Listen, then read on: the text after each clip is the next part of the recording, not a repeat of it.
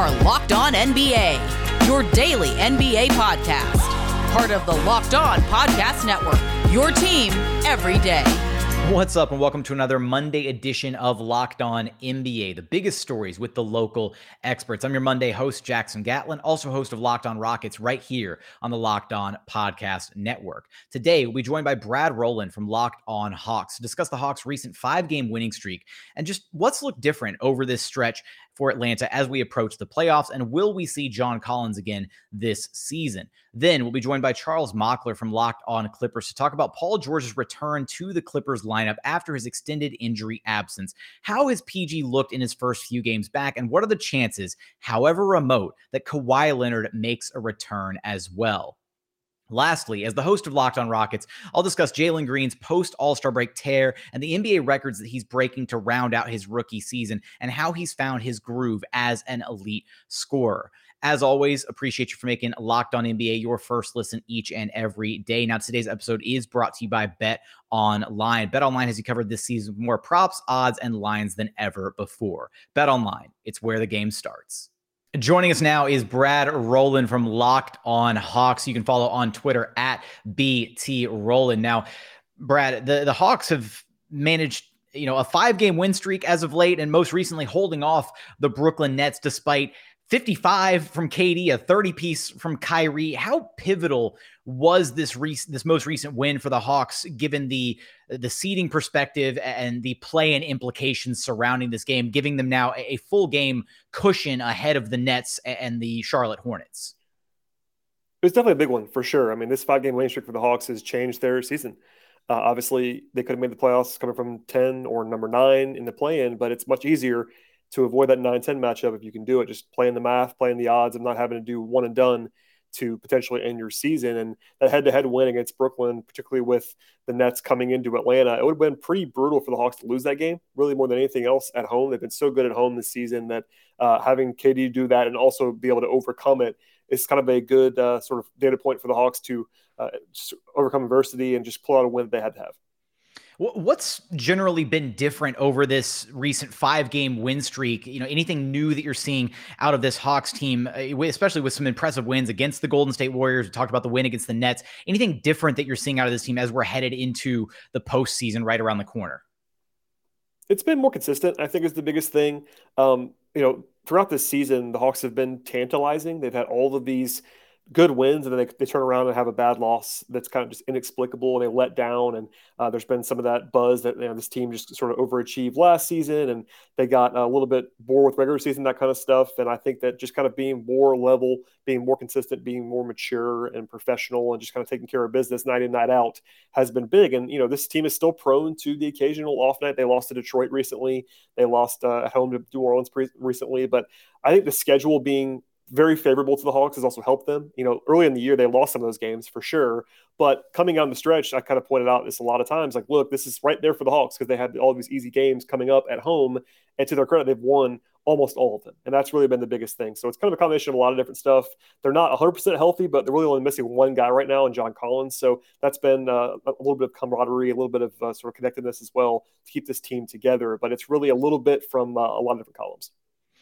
Over this recent 5-game stretch, Trae Young's been sensational all season long. That's just who he is on the basketball floor. But over this recent 5-game stretch, he's basically like 31-12 on a nightly basis. Very good efficiency, everything you come to expect from Trae. So I'm curious, Brad, do you attribute some of the struggles this season, right? Is it on Trae? Is it on the team as a collective? Is it some individuals not necessarily living up to the roles that they played last season? Is there something you can point to? I know you mentioned consistency, but something that is different specifically, with the version of the Atlanta Hawks we're seeing this year versus the version that was, such an incredible story last season?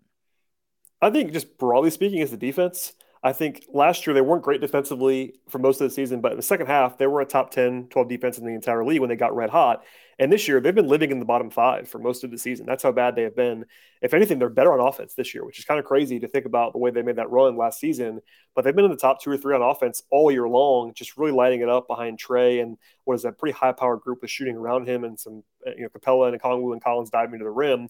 But defensively, it's really been a lot of the same, but also a little bit worse. Like Capella has come on really strong recently. I think he's been a big part of the turnaround because he's been playing elite basketball defensively. But early in the year, he was just pretty good rather than actually dominant. And last year, he made everything go for that defense. This is a team that does not have a ton of defensive talent. So I think it's really the defensive end of the floor. I think it's crazy as it's going to sound. Trey's having his best season of his career pretty clearly by the numbers, by the play, by his just not in, not out contributions. And I know it's not resulted in wins necessarily, which is kind of taking him off the radar, but he's been fantastic. I think that it's not really on him really at all. It's kind of the supporting pieces and having issues defensively throughout the season, but they've kind of shown their upside in this recent stretch. I know you mentioned just momentarily there about John Collins, but what is the latest news on him, and is, how severe is the injury holding him out, and what's the hopes as far as like getting him back into the rotation either before the playoffs start, or if there is, a deep playoff run for this Hawks team, or if they, get out of the play and into the first round, like, is there an expectation that he's going to be back and around for that? There's a lot of mystery. It's kind of weird because he has two injuries at once. He has the original and more serious injury is a plantar fascia tear in his right foot, which is bothering him for sure. He tried to play through it, was not the same guy. It was certainly holding him back. It was very clear. And he's a guy that needs his burst to be effective. And also he has this right finger sprain where it really kind of bubbled up on him, and it was looking very, very gross, and it's on a shooting hand. It's kind of this two-pronged injury. And they gave this update over the weekend. It was kind of a non-update. It's one of those updates that they give because they have to give one. But it was just like absolutely no specifics. The Hawks have been pretty mysterious about this whole thing. So I've been saying for a while, I'll be surprised if he plays in the regular season. Obviously, it's only 1 week to go. But I think they're leaving the door open in case they make a run that he can come back. I think if they were to go out quietly in the play-in or lose in the first round, it won't surprise me at all if he doesn't play anymore this year. But if they get a good matchup in the first round, pull an upset, that's 2-3 weeks from now, and that gives him a lot more time to kind of get right. So I think that if I had to guess right now, he's probably done for the year, but that's just a total guess. They're not really giving any information out, but just because of all the mysteriousness, he's not really running at this point as well. And for a guy to go from not running to playing an NBA game is not a small thing. He's going to need a couple of days, weeks to get ramped up all the way. So I think the smart bet is he doesn't play again this year, but obviously we're all guessing. Definitely kind of a huge blow to this Atlanta Hawks team not having John Collins out there. Who has stepped up in his absence, though, for this team? It's really been a lot of different guys, but Danilo Gallinari has been great offensively. This year it's been kind of the exact Gallinari experience that you might imagine at this point in his career. Defensively, it's really an adventure, and he does hurt them in certain matchups. But offensively, he's fantastic. He's a great shooter, matchup stuff. When he plays in this recent stretch, they've been very, very good. The problem is that he's been banged up as well. So they missed both him and Collins, and they're very, very shorthanded at the four. They got a little bit of a flash from Jalen Johnson, their rookie, but then he got a concussion right away after that, unfortunately. So they kind of been piecing it together with DeAndre Hunter playing the four and Timothy Luwawu-Cabarrot playing the four. He's really more of a combo wing, and he's been playing a lot of 4 minutes. They've been playing small because they have to. They're just kind of out of bodies at the four when Gallinari is not out there. But it's really been a team effort, and really the big thing is that Capella – I know he's playing center and would have been playing with Collins, but he's been playing out of his world for the last, 6 weeks, 8 weeks, something like that. And that's been sort of covering up a little bit of the absences of Collins. I do think, though, his team is not the same without Collins. They've been winning recently, and I think that's kind of been masked because they've been winning. But long-term and in the playoffs, they need Collins. He's their best defender at the four. He's a really good offensive player, and he does a lot of things that nobody else can match. It'll be curious to see how far this Atlanta Hawks team can go without John Collins. But Brad, last thing here before I let you go. I mean, if the playoffs were to start today, the Hawks would find themselves matched up with the Cleveland Cavaliers as part of the first part of the play-in bracket. What does that potential play-in encounter look like from the Hawks' perspective as far as that matchup is concerned? Yeah, it's really interesting because obviously Cleveland's been banged up for a while now without Jarrett Allen, and Ivan Mobley's been out. And if those guys aren't playing, then they're just not a playoff caliber team, to be honest with you. I mean, that's not even a picking on Cleveland. They've been awesome this year, but the Hawks, they just came to Atlanta last week, and the Hawks beat them up pretty good. And it felt like they were just a lot better than Cleveland in their current form. And obviously, maybe they get Jarrett Allen back, maybe they get Evan Mobley back before the play-in. But if it's that team without those guys, then I think the Hawks have to be favored, maybe even on the road in that game. Obviously, home court would be big because the Hawks have been a lot worse on the road than they have at home, as a lot of teams are this year. But I think a big thing is that Cleveland has not been there before as a playoff team in this current iteration. And the Hawks had that whole experience of last year, and they know what it takes. I think they're the more talented team when compared to Cleveland. Obviously, it's a one-game scenario. Anything can happen, and you don't want to have to go on the road in that game. But that's the big thing about being in the 7-8 is that then you have two chances. Where you don't want to be is in the 9-10, where you have one bad night from Trae Young and your season's over. In the 7-8, you wish you have two shots at it, and I think the Hawks can be pretty confident as a result. Yeah, will John Collins see the floor again this season? Can the Hawks fight their way out of the play-in and have a either surprising first-round playoff series? Maybe they make a deep run. You're going to have us covered for all of that and more over at Locked On Hawks. Brad, I appreciate you stopping by Locked On NBA with me. Coming up, Paul George makes his return to the LA Clippers lineup. Just how has PG looked since getting mixed back into the fold, both offensively, defensively, and hey, what are the chances that we see Kawhi Leonard return as well? But first, a quick message from our friends over at Built Bar, because when it comes to protein bars, you've got to check out Built Bar. They are the #1 protein bar on the market. They've got so many incredible flavors to choose from: raspberry, strawberry, salted caramel, cookies and cream. The #1 flavor, my personal favorite, coconut brownie chunk. But you really can't go wrong with a single flavor on their menu. Every bar is coated in 100% delicious chocolate. They're not gritty or chalky like other protein bars out there. Every bar is low cal, low sugar, high protein, high fiber. Amazing if you're on a keto diet. Amazing if you're trying to cut back a little bit, lose a little bit of weight. You can check them out. Just go to built.com and use promo code LOCK15 to get 15% off your very next order of the best tasting protein bars on the market. Again, that's promo code LOCK15 for 15% off at built.com. And continuing on here at Locked On NBA Monday. As always, thank you so much for making Locked On NBA your first listen each and every day. For your next listen, be sure to check out the Locked On Now podcast, nightly recaps of every NBA game with analysis from our local experts. It's free and available wherever you get your podcasts. Joining us now is Charles Mockler from the Locked On Clippers podcast, one half of the Locked On Clippers podcast. You can follow him on Twitter, the Bird app, at Charles Mockler. Now, Charles, the big news out in LA, Paul George back in the Clippers lineup. And it's maybe been a bit of a mixed bag with PG, since his return. He's had a really strong game the first night out, then a couple, so-so performances. But just in your eyes, how has he looked, kind of getting reacclimated, getting back out there, on the court for this Clippers team?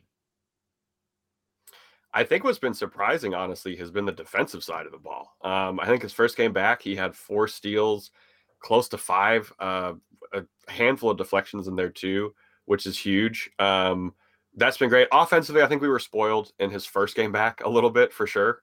We kind of came back down to earth in that second game back, but it's been phenomenal. He's raised the floor for everybody. Luke Kennard is someone who I immediately think of has gotten a lot better now that Paul George is back. We've seen him and Robert Covington share the floor, which has been terrifying for other teams. So everyone's pretty excited. It's gone as well as we could have wanted it to go, but I'm not trying to get too hyped as we kind of coalesce before this play-in game.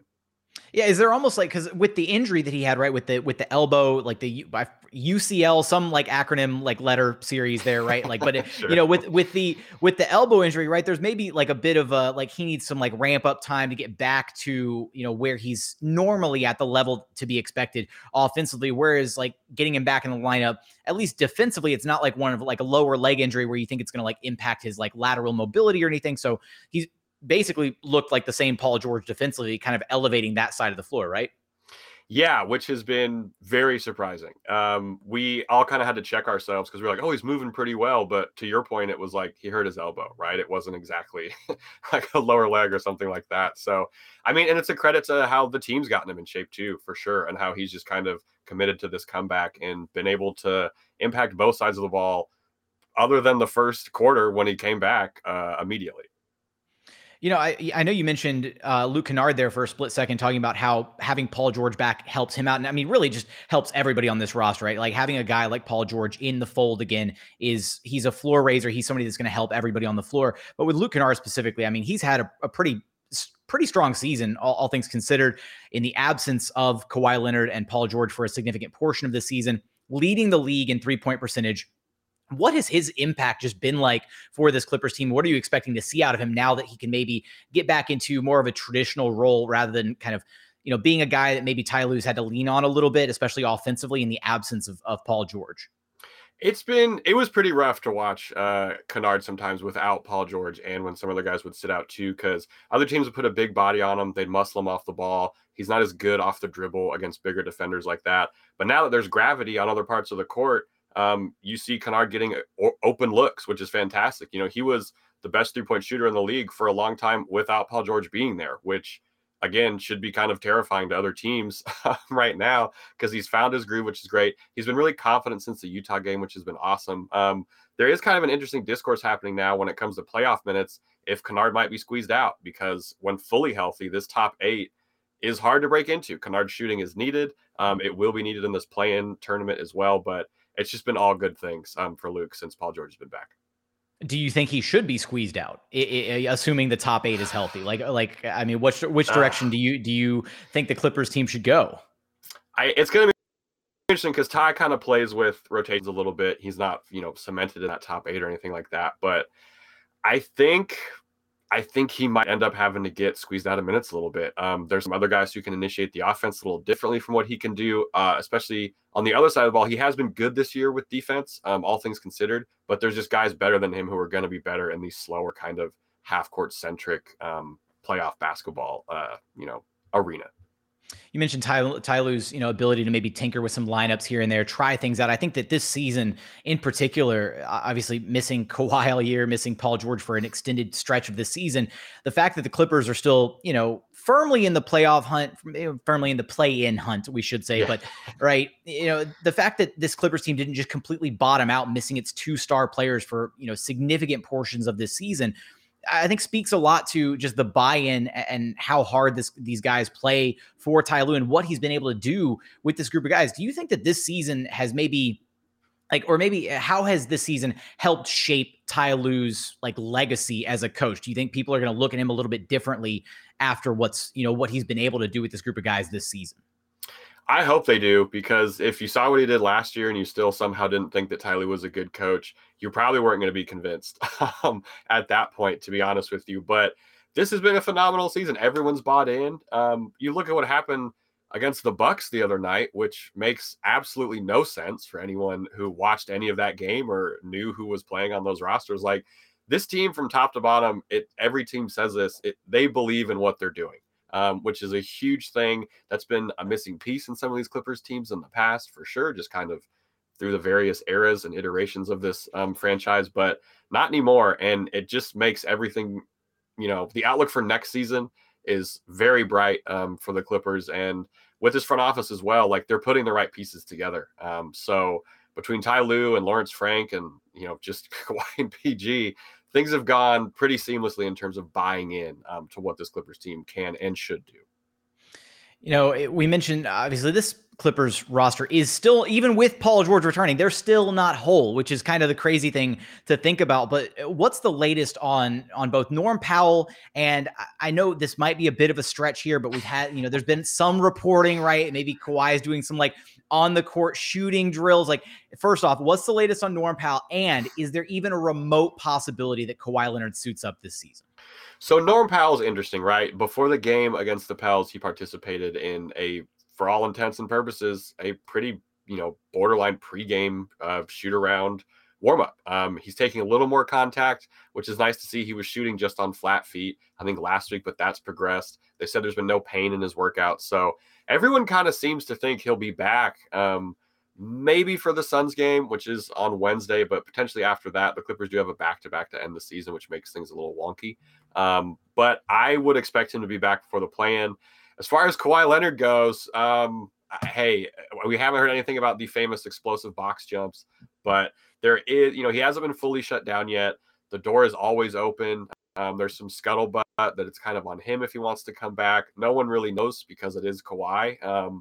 But I don't know. I think if he's ready to go, I hope he comes back, because, these windows with these two specific stars in terms of Paul George and Kawhi do kind of get smaller every season that goes by. So if he can go, I think every Clippers fan wants him back to give this weirdly wide open, yet also maybe top heavy West a legit run. Yeah, speaking of just, where things are at in the Western Conference standings, I mean, Charles, unless the Utah Jazz completely fumble the bag to close out the season, which they might, right? I mean, they've been skidding a little bit here. Shout out to David Locke, our fearless leader. But it looks like the Clippers are going to probably be facing off against the Timberwolves in the first stage of the play-in tournament out west. How has LA looked against Minnesota this season, and what are some of the keys to kind of keep in mind, going into that matchup? Throughout the season, the Clips have looked pretty great against the Timberwolves, which has been awesome. Some pretty decisive victories there. always kind of just in control of those matchups, which is really good to see. But, you get to a one-off play-in game, you have Patrick Beverley on the other side of the ball, just in terms of just chip on the shoulder, vibes stuff. I don't think any X team of Pat Beverley wants to face him in a one game kind of winner take most of it scenario. They're playing really good basketball right now.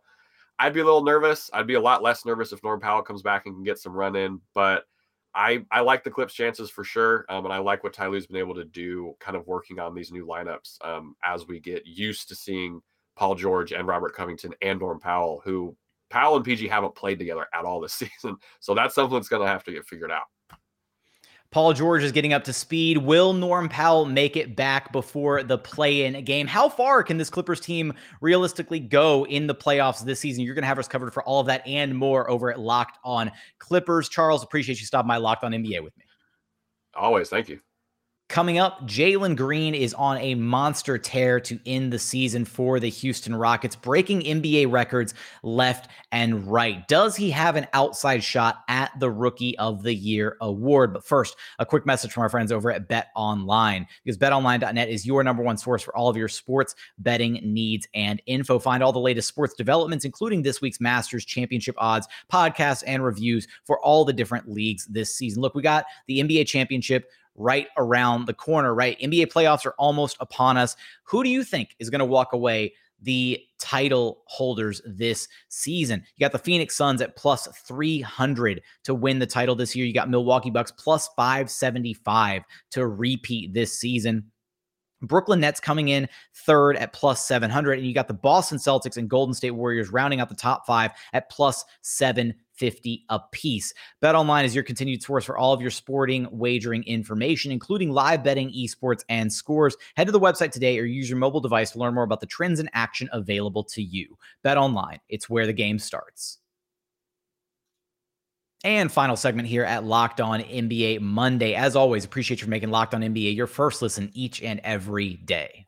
And joining us now is the host of the Locked On Rockets podcast, me, Jackson Gatlin. You can follow me on Twitter at JT Gatlin. Now, this Houston Rockets team is definitely one of the few teams in the association with eyes towards the NBA draft this year, headed for a bottom three record in back-to-back seasons. But the bright spot amidst the struggling, the losses, has been the growth and development of rookie Jalen Green. And Jalen Green is on an absolute tear to close out the regular season, averaging 29 points per contest over his last 6 games. But the big question, what's different now for Jalen Green compared to some of his struggles early on this season with the Houston Rockets? So first of all, earlier this season with the Houston Rockets, they were running like a double big lineup, and they were trying to make things work with Christian Wood and Daniel Tice, and that kind of mucked everything up for not just Jalen Green, but everybody on this Houston Rockets roster. It went to a 15-game losing streak to start the year. It was tough sledding for this Rockets team. Nobody expected this Rockets team to be vying for a play-in spot or anything of that nature, but a 15-game losing streak to start the season is pretty rough. Inside of that, and even past that, Jalen Green dealt with, maybe some uncertainty of how to really attack, how to be the best version of himself offensively. We saw some hesitancy at times where he would kind of make his first move and a defender would maybe close him off or wall him off. And he would just very willingly, kind of passively kick the ball back out to the top of the key and not really look to, attack a second time or reload and attack from a different angle, different things like that.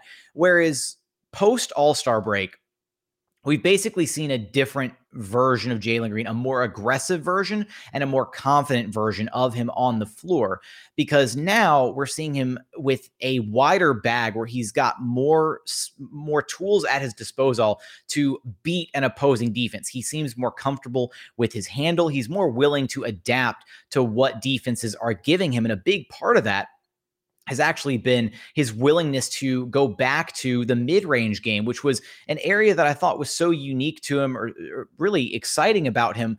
Doing the scouting, doing the draft profile on him when the Rockets selected him number 2 overall, I thought he was a true 3-level scorer. But for the better part of half of this season, he hasn't really been a 3-level scorer. He's gotten it done at the rim, or he's been able to get it going outside when the 3 ball is falling. But in games where the 3 ball wasn't falling, things looked really, really rough around the edges.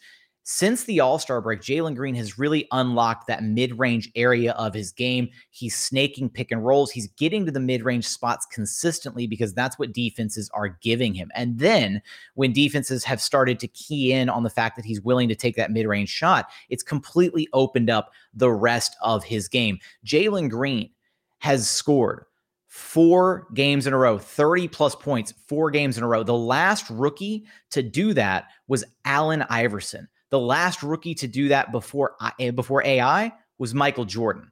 That is rarefied air to be to be in the same presence of as AI and Jordan, 2 of the all-time greats to play the game. Not only that, but Jalen Green is now the all-time NBA history all-time record holder for 5 or more three-pointers made over a stretch of 4 or more games. Nobody else has that record. Jalen Green has been breaking records left and right. He is the first Rockets rookie since Hakeem Olajuwon to score 30-plus in back-to-back games.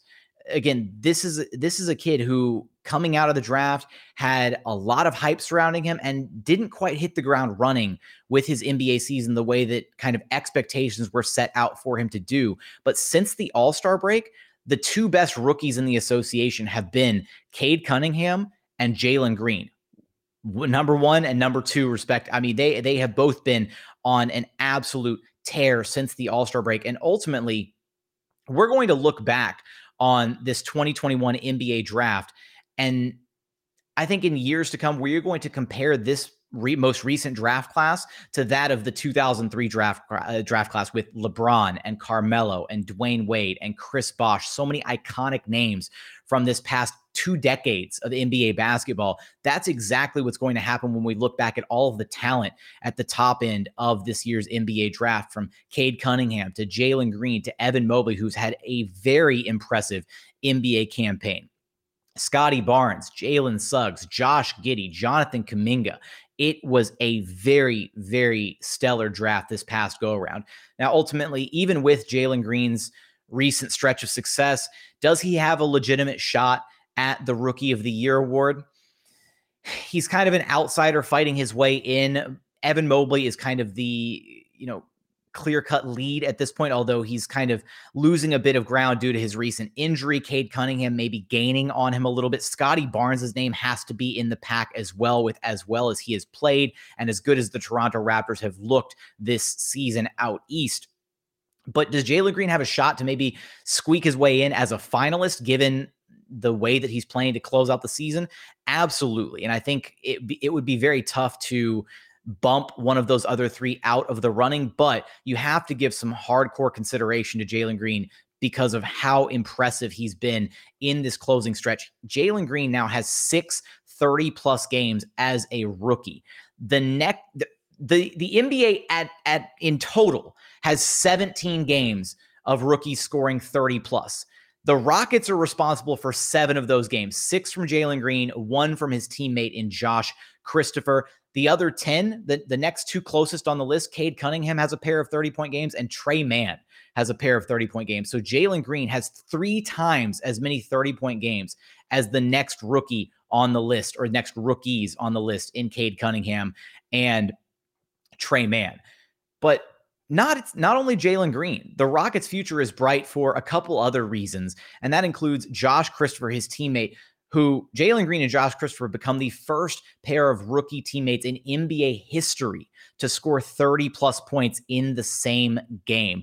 Josh Christopher has a really versatile offensive game, can get it done inside, is a terror going downhill, and shows really impressive spurts defensively, is going to be an absolute 2-way force here in the NBA. And then how can I get away without mentioning Alperen Sengun, who is arguably maybe the steal of the NBA draft, coming in at pick number 16. Alperen Sengun walking away with at least 1 to 2 highlight reel passes every single night that he plays a basketball game. He does the behind the head passes. He does the behind the back passes. He does the no look passes. He does so much insane stuff on the basketball floor. It is very, I don't like to throw this comp around a lot, but it's very Nikola Jokic-esque in how Alperen Sengun plays the game of basketball, how quickly he processes things offensively, and just how exciting it is to watch him out there when he's dropping dimes left and right, and you just walk away with your jaw on the floor